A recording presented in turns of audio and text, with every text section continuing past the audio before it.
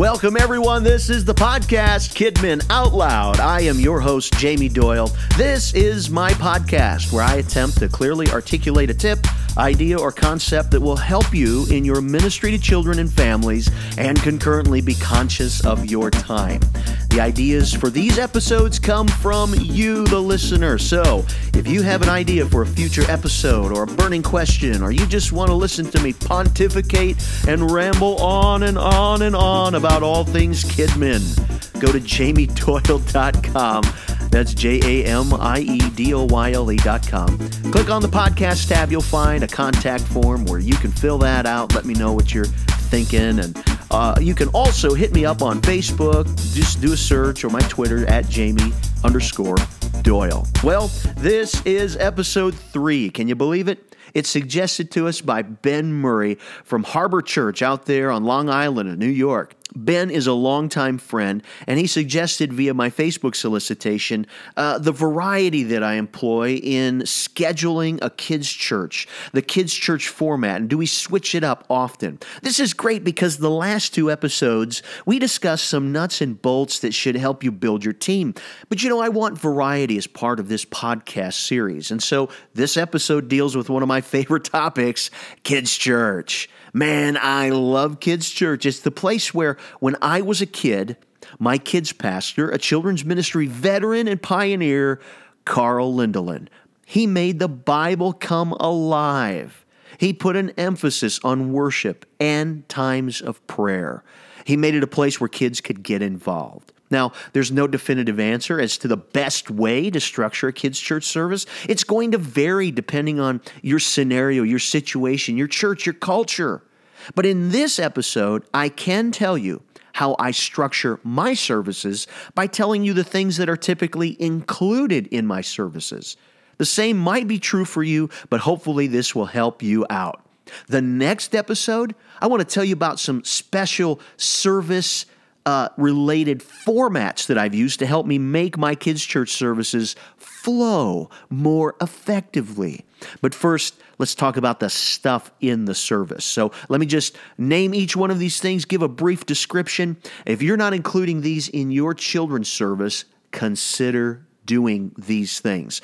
First of all, of course, we have the preaching and teaching of the Word. And this is, of course, where all the fun and exciting and memorable methods are employed: storytelling, illusions, characters, scripture games, puppets, ventriloquism, all that stuff. You need to have a time of praise and worship. We want kids to respond, so we lead some fast and fun action songs that are appealing to both boys and girls. Songs that are made just for kids, and the popular praise and worship songs that are either on the radio or we hear from the main service here at our church.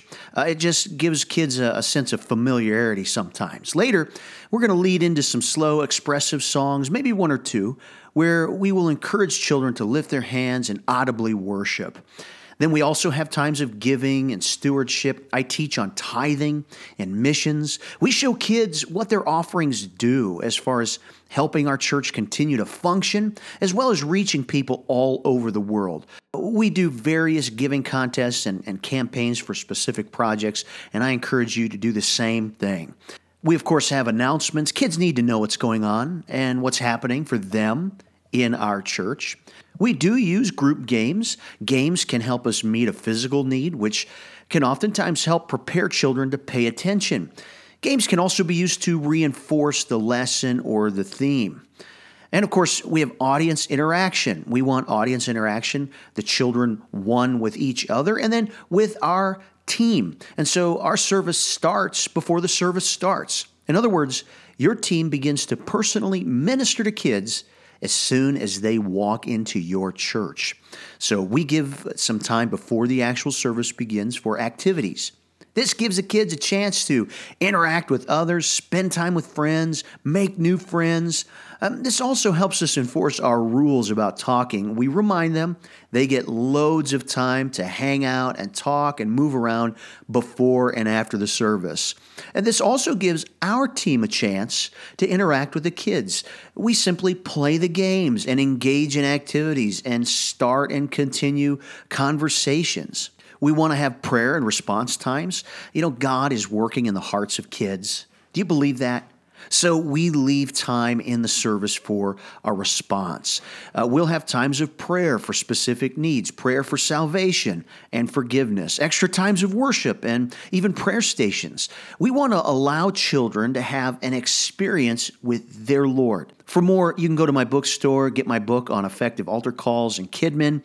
It's available as a hard copy or an ebook. Just go to jamiedoyle.com and go to my resources tab, follow it to the bookstore. So let me just say this. These things will always exist in our services. Even though they may shift around a little bit, we want to keep those things consistent.